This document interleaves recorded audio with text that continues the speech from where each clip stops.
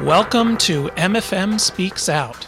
This is the official podcast of the not-for-profit advocacy organization founded and led by Sohrab Sadat Ledjavardi, called Musicians for Musicians. This podcast is co-hosted by MFM members and composers Daoud Kringle and myself, Adam Reifsteck. MFM seeks to bring together musicians from all disciplines, styles, traditions, and localities in the cause of their mutual self-betterment.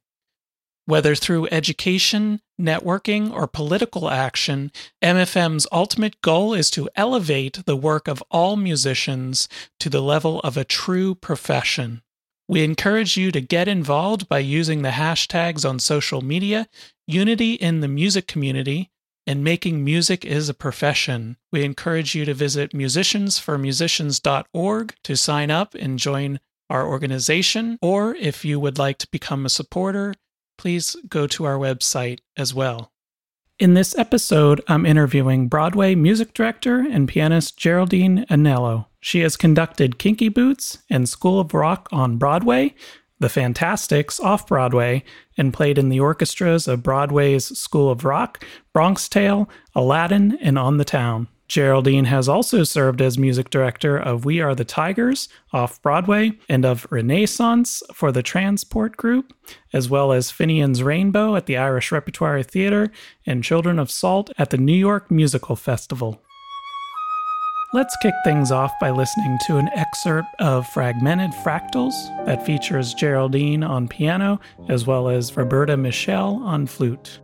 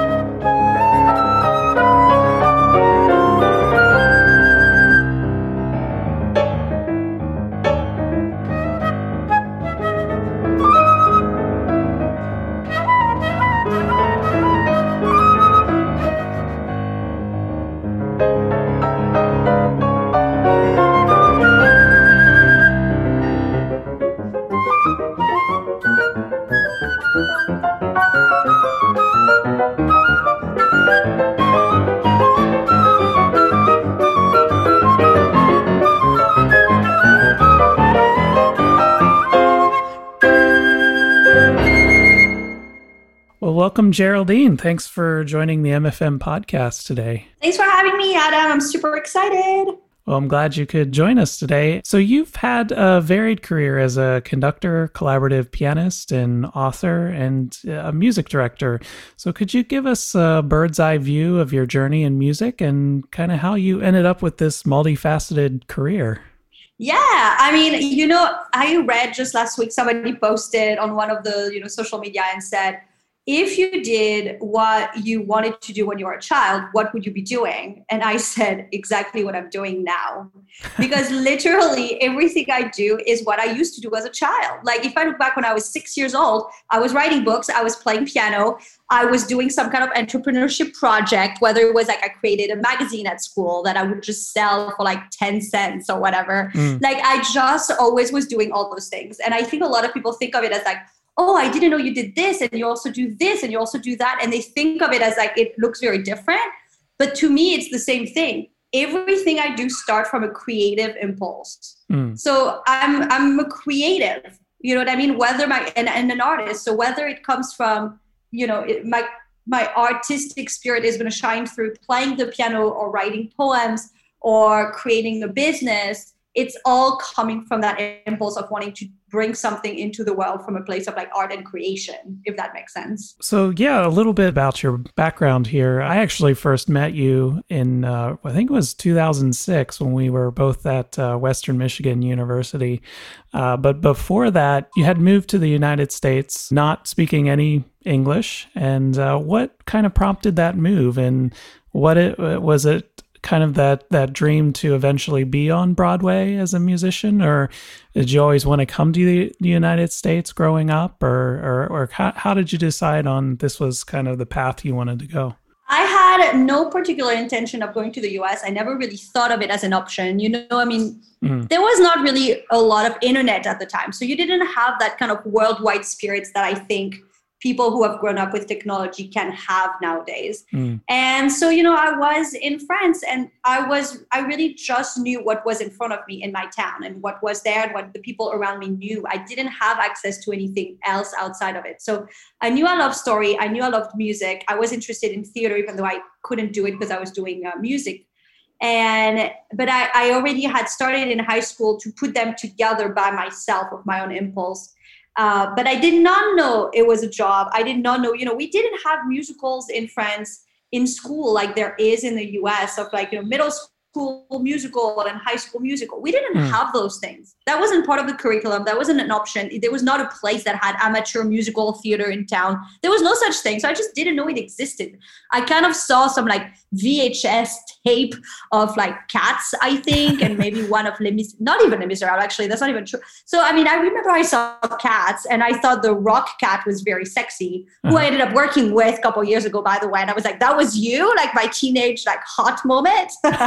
But that's all I knew. So I definitely had no idea that Broadway was my goal because I did not know about Broadway and I did not know about musical theater. But yeah, as far as how I made my journey to the US, it was a complete, what I like to think of as a fate moment. Fate, shined down at me and said, you're going to go, because the vice president of the conservatory I was at one day completely randomly came to me and said, can I speak to you in my office? I thought I was in trouble because the conservatory used to open at 9 a.m. and I would show up at 8 a.m. and asking the clinic personnel to let me practice early. And I was like, oh no, he found out. I'm in deep trouble because I've been practicing too early. And in hindsight, as an adult, I can see how that would not have gotten me in trouble, but I really thought I was. And he sat me down and I was terrified. And he goes, so do you remember how last year we offered a scholarship for one of our students to go to Kalamazoo College in Kalamazoo, Michigan? And we ran a contest for someone who'd want to do it. And I said, I do remember that. I had not applied. And he said, well, we picked someone and they ended up not going last minute. So this year we decided we would like to give it to someone we believe is deserving and would represent us well. And we think that person is you. And the minute he said that in my head, I was gone. I knew it was the right thing for me to do, like instantly. I left that meeting. I called my mother. I said, Mom, I'm taking you out to this restaurant so we can celebrate. I'm going to the US. And she was like, wait, what? What's happening?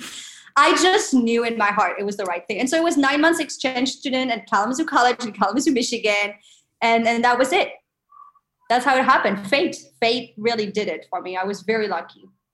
So you ended up just deciding to stay at that point too. Normally, if you're in an exchange program, you kind of just go for the 9 months and then you go back. What was it that particularly about that experience that prompted you to stay and keep developing your career here in the United States? Yeah, well, the first semester, it was a trimester system. The first trimester, I didn't really think about it. Then it was, I think the holidays, so I went back to France. But I had a wonderful, wonderful piano teacher, Dr. Tong, whom I adore and I'm still very much in touch with. Mm-hmm. And he really took me under his wing and did so much for me during that time of my life.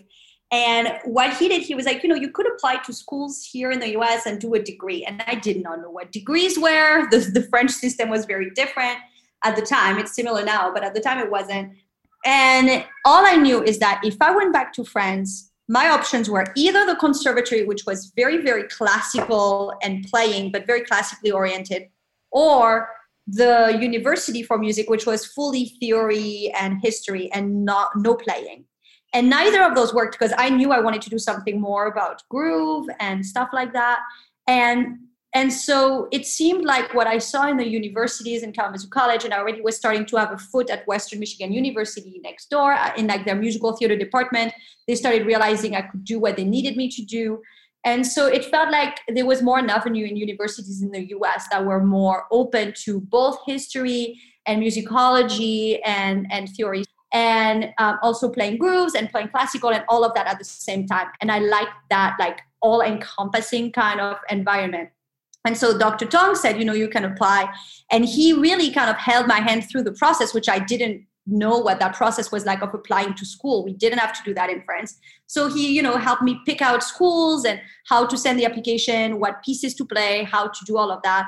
And so I ended up being accepted at Western Michigan University with an assistantship, which really made it possible as an immigrant, really, because I couldn't apply to, federal loans or things like that. So I really, that time of my life, I'm so grateful for all the people involved that helped me, because without them, it would not have turned out that way at all. So that's what happened. Yeah. So to that end, and I guess in terms of, it's really the sense, I guess, as an immigrant, the kind of the American dream in a way, and finding the mentors and kind of pursuing your passion here and it being a place for that. So fast forward, you went to Boston College and got your doctorate degree in collaborative piano.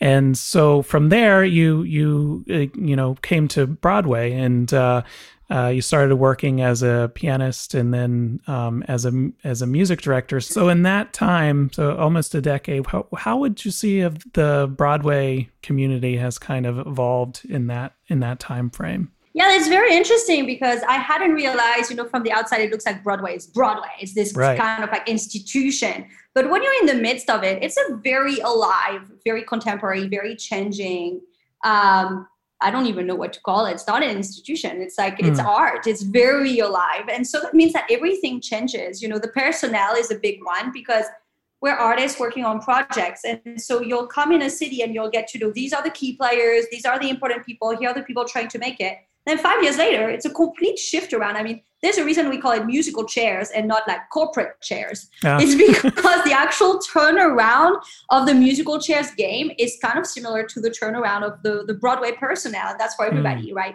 There are still people that always stay, but you don't always stay in the same positions. It depends on the show. So that's one aspect of it, is that the actual like people around you are always up and down at all times, you included. And that keeps it very fresh and everybody working really well together also, because you know that one day you're the boss of somebody, the next day will be your boss. And that keeps everyone humble and kind and full of gratitude towards each other.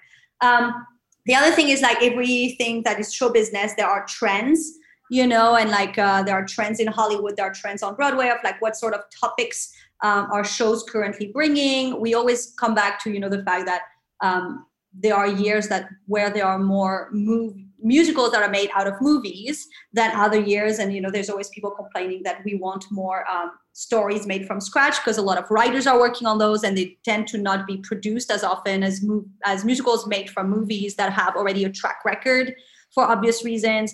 So, you'll see trend, there was the trend of a lot of children musicals, and then there was some about there's going to be more like intimate, folky actor playing instruments, things like that. Over years, you can see. So it's kind of interesting to be a part of that. And I think a lot of it too is that sometimes you'll find a year that has a lot of similar shows that come at once. But meanwhile, it takes years for a show to get to that stage. So it's like all those shows were working independently from each other. No one knew they would hit at the same time. And now you have a trend where nobody followed each other. Everybody created at the same time and hit it at the same time. And now it looks like everybody's doing the same as everybody, but actually everybody did something different at the time they created it. It just hit at the same time and appears that way now, if that makes sense. Yeah, for sure. And it kind of sounds like you have to be a very versatile and as a musician and really on your toes and sort of follow, what's happening in order to stay competitive and get work, I guess. You can't really, would you say you can't really focus on one particular style of music? You kind of have to be somebody that is a jack of all trades? I mean, definitely grooves for Broadway is the most important. You have to be able to play grooves. You are going to find exceptions. There's definitely some people that are coming from classical, that are pure classical, but you have less musicals that really come from a classical history. And so to have a career where you only play classically inclined musical theater is going to be harder than if you're able to do classical and grooves. Grooves, there's always more musical theater that is groove based. Now within grooves, that's also very specific, and you have to be versatile within like what kind of grooves can you do. And when I say grooves, I'm not even including jazz, even though obviously it's very groovy, but like the people that can do jazz, they're in their own category outside of groove because they have skills that not necessarily a lot of people have on Broadway, the ability to really improvise at a very high level and just the kind of like jazz touch and, beat placement and things like that, like being in the pocket for different stuff. But within grooves of like pop, rock, Latin, gospel, R&B, like it gets so specific for every single style. And you have to be versatile because if you look at any musical theater piece is like 3 hours long in most cases or 2.5. And within each, they'll usually have a different style for different characters. So like these characters, the comedic relief will come with some kind of like samba and like or like tango. And then the lead will always have some kind of, maybe a pop ballad. And then the villain is going to come with a mean rock song. And so you kind of have to have that versatility within grooves already. And then maybe you're going to have, an older character is going to come and that's going to be a waltz and that's going to be classical. So just for the storytelling, we have a variety of style within one piece of musical theater. So even if it's just for a couple bars, you better nail those couple bars of that one style. Lion King is a very good one at that, and they do a lot of world music. So that's a whole other thing, but it's fascinating. I think that's what makes Broadway so interesting as a musician personally. For sure. So in addition to, working as a music director and, pianist on Broadway, you are also a writer as well. So you're working on a book right now about, a series of interviews with A-list musicians and talking about their experience. Could you tell us a little bit about that project and sort of how it came about and who are some of the people that you've interviewed? This is truly an insider's guide to the music industry. So for anyone who's a musician looking at having a career in music, this book is the one-stop shop that will give you answers such as, what is life on tour at the highest level? What is life as a Broadway musician? What is life as a, military musician, Met Opera musician? They're very different lives and there's different avenues as a musician. And I think we're not always told what the implications are of what street we go down, what path we go down on. And this book, reading the story of these people that were all, I chose purposefully people that had decades of experience at a high level of anything from classical to military to A-listers, tours, TV, Hollywood, session musicians. And, they play for the top of the top. Taylor Swift, Blake Shelton, American Idol, of course, Broadway, and just the top of the top across all genres of music. And so talking with all these people, you really can see, what is the commonality between all musicians who have done it professionally at the highest level across time? but also what different lifestyles there are, depending on what kind of music you play and what kind of gigs you go down. Some provide security, some are, gig to gig, and some are year to year, and some are, in front of 500,000 people, and some are sessions, and you never play live as a performer. All you do is record it. So, and they have different challenges, and it's so interesting. I mean, like, those conversations are so many stories, and I just really enjoyed working on it, and I can't wait to see the kind of impact it can have on people's choice of careers. For sure. So you touched on, there was a kind of like a thread of commonality with those that are working at the top of the game. What would you say is kind of that common thread? I think the one thing I talk about that I love so much is the fact that there's this idea when we're young musicians looking at maybe one day being at the top, as if being at the top is going to be this proof that you're good. Like, oh, once I make it to the top, I will know I'm good enough, and the world will know I'm good enough, because now that I was chosen to be at the top, then it proves something to me and to the world. And actually what happens is a little bit of the opposite, because when you get to the top, you're seen by that many more people. The stakes are that much higher. The feedback you're getting is that much more specific. And so actually it's very much a reality check. It's very much like, oh, I've got to improve this, and that. And so while you would think that getting to the top gives you more confidence, in many ways, it also keeps you very humble and striving for more. And you never have that feeling of like, oh, I'm so good, which I think you would have when you're like the younger one looking at the people at the top. Like, they must feel like they're so good and they're just having fun. No, they're working really hard and they're always striving, and they can tell you the one thing that was missed in that 3-hour concert in front of 500,000 people. They'll be like, ooh, that one, release that was not perfect. They keep track of that at all times. I thought the questions that you were asking for this book were super interesting. So I kind of want to maybe turn the tables a little bit on you and kind of ask you some of these questions too. One in particular I thought was interesting was, how can you tell if you're persevering or if you're stuck? That's one of those really tricky pieces of advice, because everybody always says, you got to persevere. And I've seen people over years that think they're persevering, but meanwhile, from the outside looking in, you're like, oh, they're a little bit stuck. They just don't realize it. And the main thing is that your overall course should be going up. And when I say overall, it's very important, because a music career or freelance, it's always going to have ups and downs. So you cannot be like, oh, I'm down right now. It means I'm going downhill and I've lost my momentum. The down, whether it's financial or the level of gig, or maybe you don't have work for a week or two, whatever it is, that's normal and that's to be expected. But when you look at like the year past, whatever better means to you at that moment, is it that maybe you worked with higher level artists? Is it that you made more money? Is it that you had a better quality of life because you were able to take higher quality gigs and have more time at home? Whatever better means to you, or are you just getting closer to your goal? Obviously, with the pandemic, it doesn't count. So don't count 2020 or probably 2021 as the year. But if you compare 2019 to 2018, was it better? If you compare 2018 to 2017, was it better? And as long as it is, then you're not stuck. You are persevering and you are making headways. It's like keep chipping at it. Are there rocks around you to prove you're chipping at it constantly? But now, if you have 2-3 years that are similar, if you're happy with it, then fantastic, keep it up. But if you've been frustrating and growing frustrated, then you need to do something about it. Now you're a little bit stuck, and something needs to shift a little bit so you can move ahead. Yeah, and to that end, I think it comes a point in your career where you need to learn the power of saying no, because a lot of times as working musicians, we want to take the gigs because we need to work, and we hope maybe it's going to lead to something else. So one of the other questions that you asked the people that you're interviewing for this book, and I wanted to ask the question to you, is like, how do you tell if an opportunity is a complete waste of time, or something that you should be doing, or just something you should say no?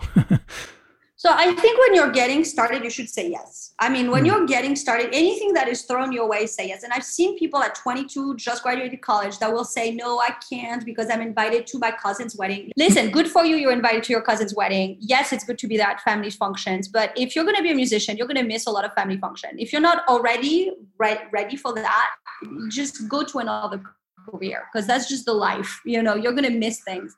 But you should say yes to everything at the beginning. You get to start saying no when you're making a living and you're getting more calls in than you can take, right? It's like, okay, now you're getting called for 2, 3, 4, 5 things on the same day. You get to start saying no, not just because you can't, but because now you're getting called regularly enough that you can say no to something even when you don't have something else. Maybe you just want to, have like an hour downtime. But when you're getting started, the first few years, you should absolutely say yes to everything. After that, when you start having, people know you and you're getting regular calls, then I really rely on, there's this 1 second, and you have to be ready for it when it comes. There's always this 1 second when you read the email or the text that just came your way that says, hey, are you available to do da-da-da-da-da? That very first second where you're like, I guess I'm free that day. Or you're like, oh, yes, this person, that gig, awesome.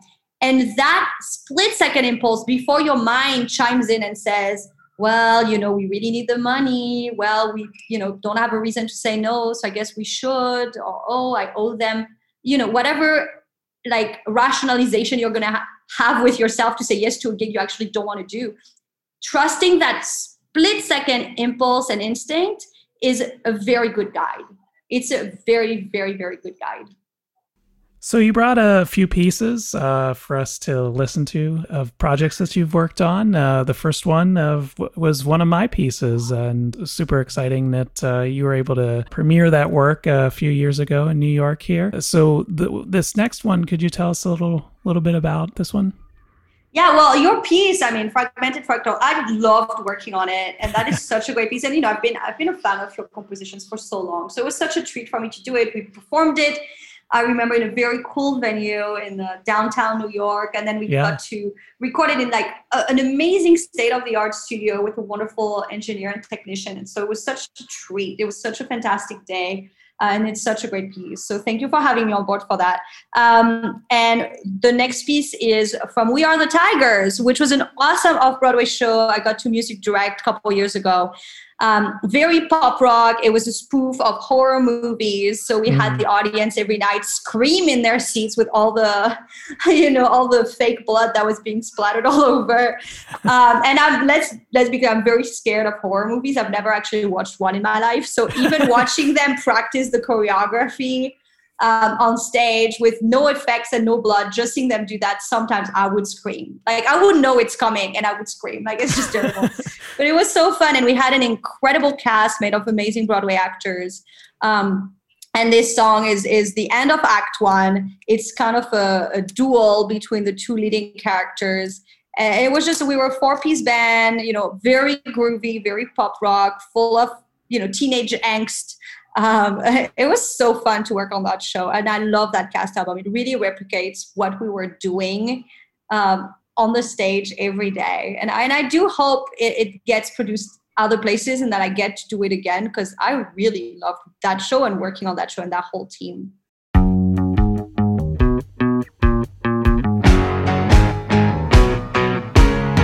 Nobody remembers 4th grade Riley. She is harmless and shy and will never speak up cause she's scared to be wrong.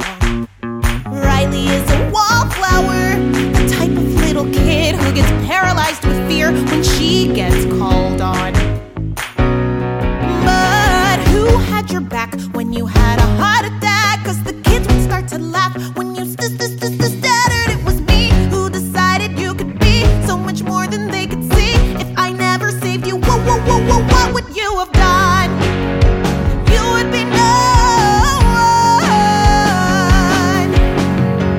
So forgive me for doing what's best for you. So forgive me for trying to make this easier. I'll always be on your team. You are nothing, you have nothing without me.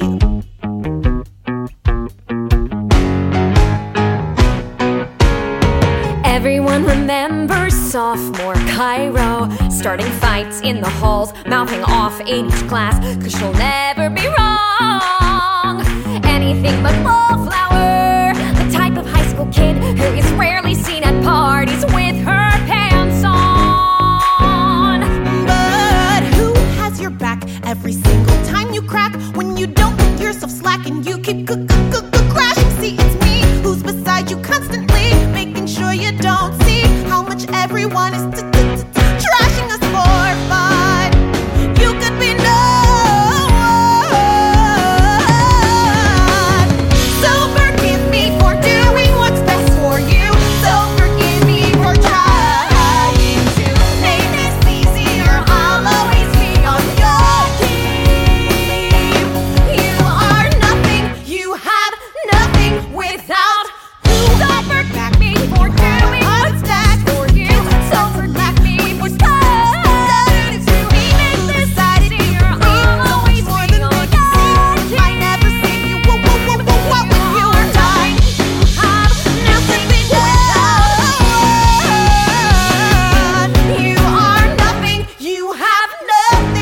You are nothing. You have nothing. You are nothing. You have nothing. You are nothing. You have nothing without me. Riley is a wallflower. In networking and developing your career as a Broadway musician and music director, you got involved and started this theater music directors group. You started hosting workshops, and could you tell us a little bit about that project and how that came about? Yeah, so I started as a music blogger. I had a blog and I used to write a lot about music teaching and performing and lots of thoughts. And so in the bloggers world, this was, back in maybe 2009, 2010, you connected with other bloggers. So I knew a lot of other music bloggers. And one of them was Dave Han, who had this website at the time called Musician Wages. He was living in New York. He was a music director who at the time was not yet on Broadway, but was going to end up on Broadway. And he had created Theater Music Directors, a community group. And it was not really moving, not much. And at about 200 members, he said to me, hey, I don't really have time to do this. Nothing is going on with it. I don't think it's taking roots. So I'm going to close it unless you're interested in taking it. I saw that if this worked, it would be a very good thing for the community and long term. And so I spent a lot of time in the early years adding people one by one, and it took such a long time to get it going. But by the time it started and got going, it was really helpful because it really created a community across not only the US, but at this point really worldwide of the standard for music directing, a place for questions. And, now I see people who are 22 who graduate, and they've had this resource their entire life, like wanting to go into this field, and they have access that we didn't have at the time. They have knowledge we didn't have at the time. And I mean, that whole community and the workshops is truly what I wish I had when I was getting started. People can be in Australia and learn from a Broadway conductor. Like, does it get any better than that? I mean, I'm still like a little fangirl thinking that's the coolest thing. And, I get to hire my own colleagues, but I'm just like, what kind of incredible world that is. And I talk to people and they, when they are 22 or 25, they don't realize that this wasn't always there because they've always had it. And so they ask me questions like, how did you practice at 20 for musical theater and grooves? Because it's so important. I'm like, I did not know how to play grooves when I was 20 because there was no such thing as this resource to tell me I needed to know how to do that. And so I'm very proud of that. It really changed a lot of things in the music directing field, and it's helped a lot of people break in the field and on Broadway, and I love that. Yeah, that's excellent. And it's something that we do at the Musicians for Musicians, and our president, Sohrab, mentions a lot of the slogan, unity in the music community. And I think that the more we can come together as a community and support each other and help, whether it be for rights advocacy or with MFM or with the group that you started for developing careers, I think it's super important. And it's super fascinating on how communities sort of come together and how we need to support each other. So I'd like to kind of address the elephant in the room here. There aren't a lot of women on Broadway as music directors. So could you kind of tell us a little bit about the challenges that you've faced as both an immigrant and a woman? Why do you think the theater music industry struggles with gender equality. I mean, I think it's not a Broadway problem; it's a world problem, right? It's across the world, in all countries and in all fields. It's a thing. I mean, there is gender discrimination, so that it is in the world, and as a result, it is in Broadway. I think it is hard because while it is an issue, I have been given so many chances by wonderful men, and I've never had to face any kind of like weird comments or weird. I mean, sometimes, of course, you get the usual, like I'll go into recording sessions as the music director and I'll look at my AV to set my levels, and I'll have the technician come to me and say, do you want me to explain to you how this works? I'm like, I'm the music director. Like, of course I know how this works. Like, why would you assume I wouldn't know this? And like, the same will happen. They would not ask that question to a man. Or the same, like I'll go into a Broadway pit and I'll go to practice on the gear. And I often have had somebody come and say, do you want me to explain to you how to use this? Like, I'm a professional keyboard player. I know how to use this keyboard. Right. But, so those are things that you encounter. But I mean, it's not like, I've faced, like actual harassment or things like that. Thankfully, I've been surrounded by wonderful male colleagues that I respect and love, and who I feel also respect and love me back. So in the Daily, it's just been a great environment to work in. There's something to be said for the fact that we have a wonderful union, and that union sets prices for the musicians. So like on Broadway, as a musician, you get paid the same no matter your gender, because you get paid by how many instruments you play, and you get paid by, by service. Like, was it a Sunday afternoon or Sunday night, and was it a show? And then you get paid the same. So on that level, at least we don't have paid discrimination. Now that's for a musician track. As a music director, it is very, very clear that there's more chances given to men. But I think, I'm a big fan of the book Lean In by Sheryl Sandberg. And she said men, and that's across all fields, it's been proven that men are hired for their potential and women are hired for their experience. So what I've noticed in all the amazing women I know working as music director and music director types on Broadway and off Broadway is that it comes down to age. You'll have men be given big jobs between, the ages of 28 and 32, while most women will be given chances around 35 to 45 when they are. And so, of course, that sets you up for kind of the rest of your career, because everything is delayed by a lot of years.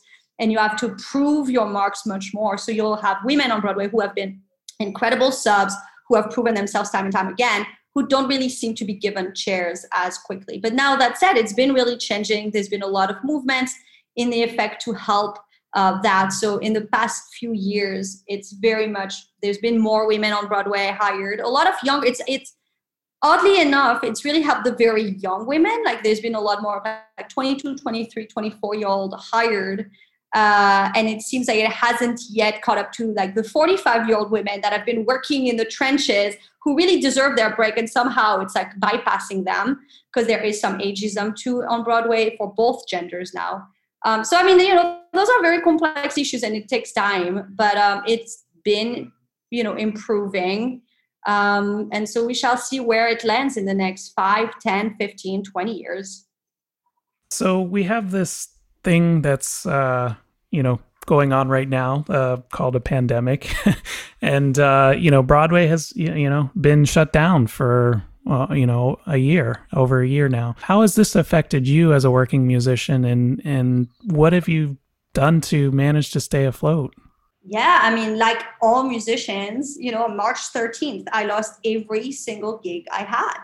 Like from one day to the next, I saw my months of work ahead of me, and I had a solid 6-7 months of work just completely disappear in front of my eyes. And so it's like, well, I live in New York City. It is not a cheap city.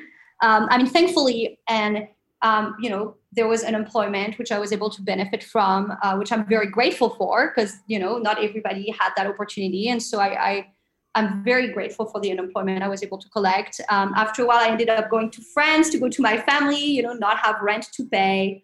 But it's been like every musician, you really try your best to figure ways, but it's to say it's been easy would be lying.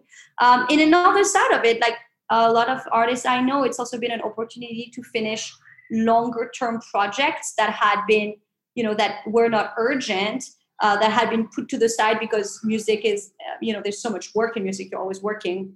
So for me, the thing that's been great is I've been able to explore a lot of other things I'm curious about, and other fields I'm interested in. And in particular, really put in, I had these poetry books that I had been working on for now 4 years. And I just published one last week, and I'm publishing another one in a couple months.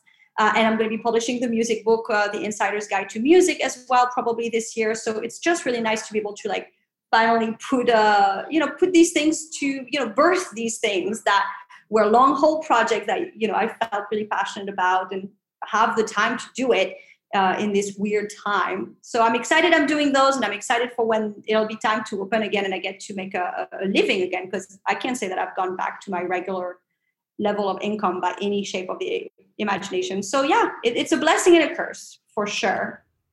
Yeah, for sure. And a lot of the musicians that we've been interviewing during this pandemic, it's been kind of the same experience, and where it's a blessing and a curse, where you do have these other projects that you can finally, spend time on and develop and explore new opportunities. But at the same token, we are out of work, and it's challenging for sure.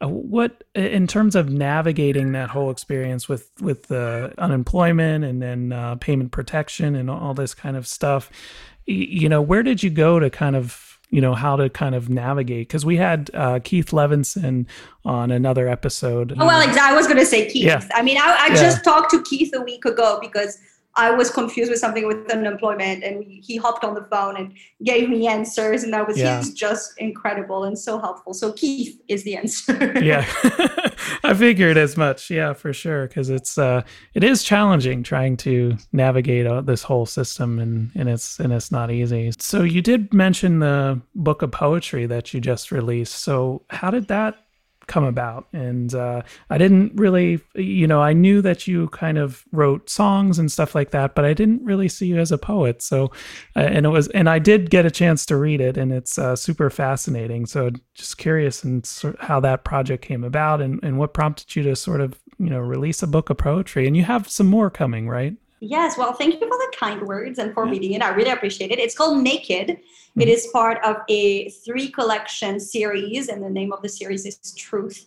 The next one is coming out in a couple months. I'm currently finishing it up. It's called Power. So the current one is Naked, and has been, we launched last Tuesday, and it was #1 bestseller in 3 categories, #1 new release for a couple weeks in 5 different categories. So it's doing well. I'm happy with it. And I started writing poetry when I was a teenager. And I started, lyrics for songs. And it's one of those things, like as an artist, your creative impulse comes the way it comes. And I don't really, I like to think of it as like, I will follow where the muse takes me. I have no ego with that, Sure. I can say that I thought of myself as a poet, but then meanwhile, I've been writing poetry my whole life. So there it is. But yeah, I really felt it was an interesting process. It's so different from writing songs, because I just wrote so many poems in a row. It was just like these moments of outpouring of just like dozens and dozens and dozens of poems in certain times of my life. But where the real work came in was not so much in the writing of it, but in the putting them in an order that made sense. And that took a long time. Like for Naked, it took a couple years of just playing with different versions of order. Because otherwise, it can be quite jarring with poetry if it doesn't kind of flow from one to the next. And so that was the biggest discovery. Was the writing of poem was the easier part, but the putting it together, oh boy, that was harder. But yeah, I'm really thrilled with my head currently is in Power, and it's already available for pre-order too. And I'm very excited for that one as well. So it's just fun to see how art manifests itself through you. I mean, I like to think of myself as I just let art go through me. So I don't even feel like I have such a part of it. I'm just like, my job is to bring it to the world. The muse is the one that puts it through me. And now I must obey and give it to the world, because it does not belong to me. Very much a servant to my art is the way I like to think of it. Yeah, for sure. And you sort of have kind of seems like a thread for you is that you just follow where opportunities present itself. And that's something I think a lot of musicians can learn from, and sort of between creating their own opportunities and saying yes and following, where the path may take them, and not be, closed off to these different opportunities that present themselves. And so that's super encouraging to hear. So looking into the future, what other projects do you have on the horizon that you might want to share with the listeners? Well, publishing power is definitely the next big goal, and keeping Naked, at the forefront is it. And then definitely the Insider's Guide to the Music Industry is the next big one. So it's for 2021, it appears, is the year of the books. But after that, listen, I've gotten a couple calls from Broadway about me playing in some pits in the fall. So I'm crossing my fingers Broadway will open and that will happen. If not this fall, hopefully next year in 2022, but I'm excited for that. And then I music directed a new show that was made into a movie. And that should come out. We did that over a period of time between October and February, and that will come out, I believe, May 18th.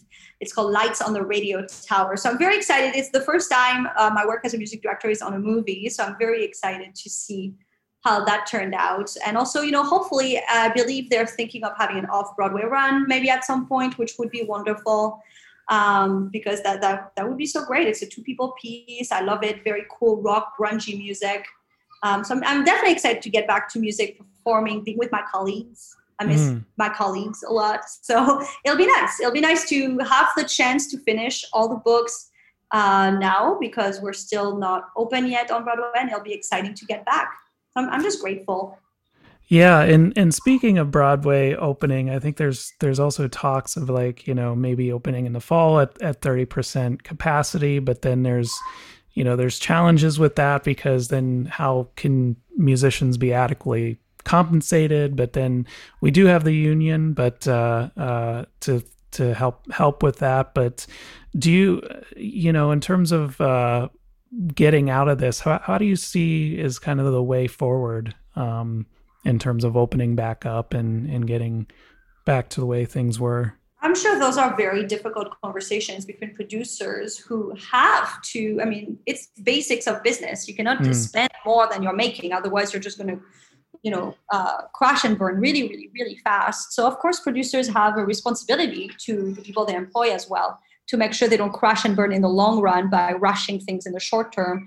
And the unions have a responsibility to make sure that people are paid what they must be paid in a city like New York City in particular, but anywhere, this is true of London. So, there are different interests, and they all make sense separately, and how do they join and collaborate is going to be very interesting. But what I'm really hopeful for is the fact that the US has been extremely good with vaccines. I'm originally from France. In France, nobody is vaccinated there right now. Nobody I know, basically. A couple people maybe are vaccinated. But in the US, everybody's vaccinated pretty much at this point. And in a month, everybody will be. So I think that is a big part of what will make it possible sooner rather than later at full capacity. For sure. So I want to circle back to kind of like running your business as a musician, because you kind of made a career out of freelancing and stuff. And there's challenges in there in terms of our government and being a self-employed, but I guess what I'm getting at is kind of how are you structuring your business, because let's face it, we're basically operating our own businesses, solopreneur. Yeah, you must have talked to my my accountant, to whom I was talking to this afternoon, as I discovered that I owe as much money for 2020 as I owed in 2019. And I was like, how is that possible? I made way less money. And he said the difference is because in 2019, I had so many W-2s. So it lowered how much I owed. And last year I had no W-2. And so that was the difference. And he also was saying that it is always more helpful for everyone to be working under a corporation, and that is very helpful. And he also suggested that I move out of New York City, that I can move to New Jersey or to Connecticut or to New York State, but then New York City adds on another 5% taxes on top of the rest of the taxes. That as soon as you move out of the city itself, you remove 5% of taxes from what you owe. So if anyone has a house or an apartment for sale near New York City, I am interested. So that's what I'm looking at in the middle to longer term, is maybe moving somewhere where it helps a little bit, right? Every bit helps, and 5% is not an insignificant amount. Yeah, for sure. And knowing what those structures are, and are you thinking about maybe, starting like an S Corp or something like that, or like restructuring, how you're doing freelance? Yeah, I think for any musician, working under an S Corp is probably more helpful than working as a pure independent contractor. Especially these day and ages. So for sure. Thanks again, Geraldine, for joining us on the MFM podcast today. To close things out, we have this last excerpt from a cast album where you were the music director and pianist. And could you tell us a little bit about that? Yes. So this is an incredible piece from a new show that happened in, I believe, 2018. And it was called Renaissance. And the title was given by a famous poem by Edna St. Vincent Millay, who is one of the most famous American poets. And she wrote Renaissance, and that's the poem that got her to fame as a poet. And that poem was part of a poetry competition that she did not win, which made her so famous because everybody believed she should have won. And it was a massive, epic, long poem. And it was, all her poems were put into song form by composer Carmel Dean and put into a musical theater on the life of Edna St. Vincent Millay, all with her poetry for lyrics. And the end of the show, incredibly enough, is put to song an art version and dance version of the entirety of the poem Renaissance. So this entire piece is, 15 minutes. I know here we're going to play an excerpt of it, but the full thing is 15 minutes, and the whole audience got to have a complete change from watching the stage to being on stage, part of the actions of the last 15 piece. It was kind of a separate piece within the whole musical theater show. It was so spectacular and so artistic. It won many awards. We have a full cast album. It was I believe, I forget now, but I think it was a 9-piece band orchestrated by the incredible Tony Award winner, Michael Starobin, who he's incredible. To work with him in the room is amazing. It was truly just thinking about the fact that I got to do that and music directed with an amazing piano part.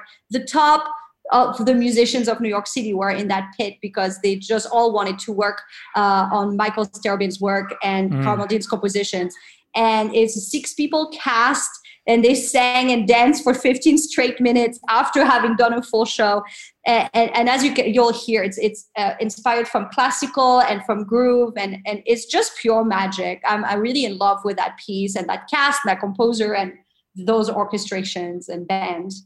Over these things I could not see, these were the things that bounded me.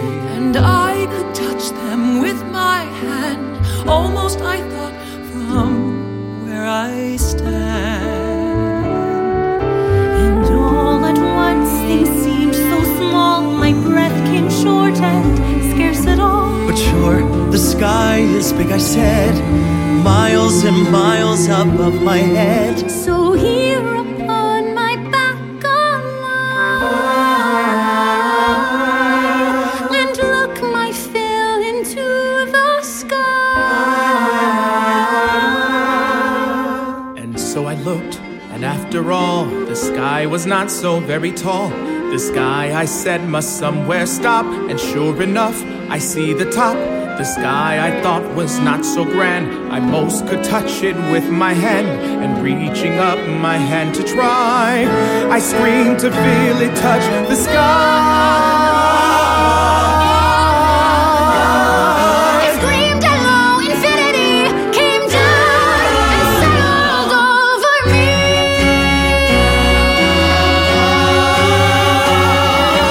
Forced back my scream into my chest, bent back my arm upon my breast, and pressing up the undefined, the definition on my mind, held up before my eyes a glass through which my shrinking sight did pass, until it seemed I must behold immensity made manifold.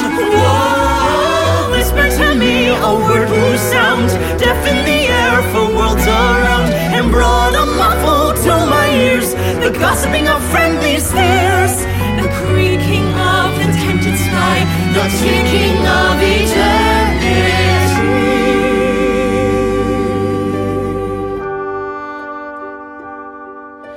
I saw and heard and knew at last the how and why of all things past and present and forevermore. The universe cleft to the core lay open to my probing sense, that sickening eye would fain pluck thence, but could not, nay, but needs must suck at the great wound, and could not pluck my lips away till I had drawn out a fearful pawn for my omissions paid, I told an infinite remorse of soul.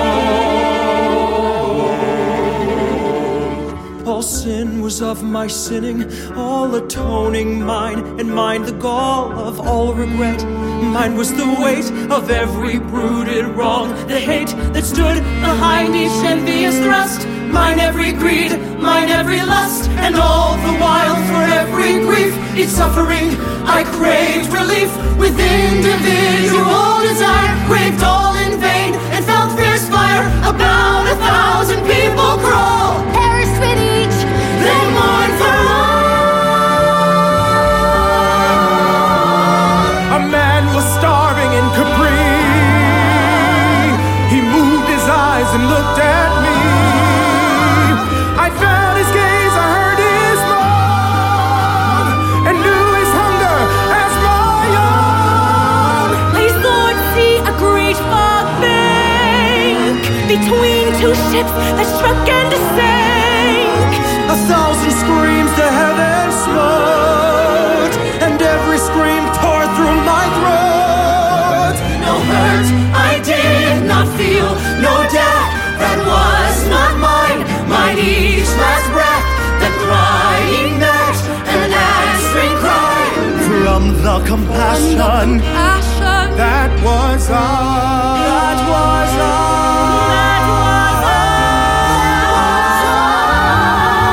suffering mine, and mine is wrong. Mine pity like the pity of God. Awful weight infinity pressed down upon the finite me. my anguished spirit like a bird beating against my lips I heard. Yet lay the weight so close about, there was no room for it without. so beneath the weight lay I, And suffer death but, suffer death but, suffer death but. Thanks for tuning in to MFM Speaks Out.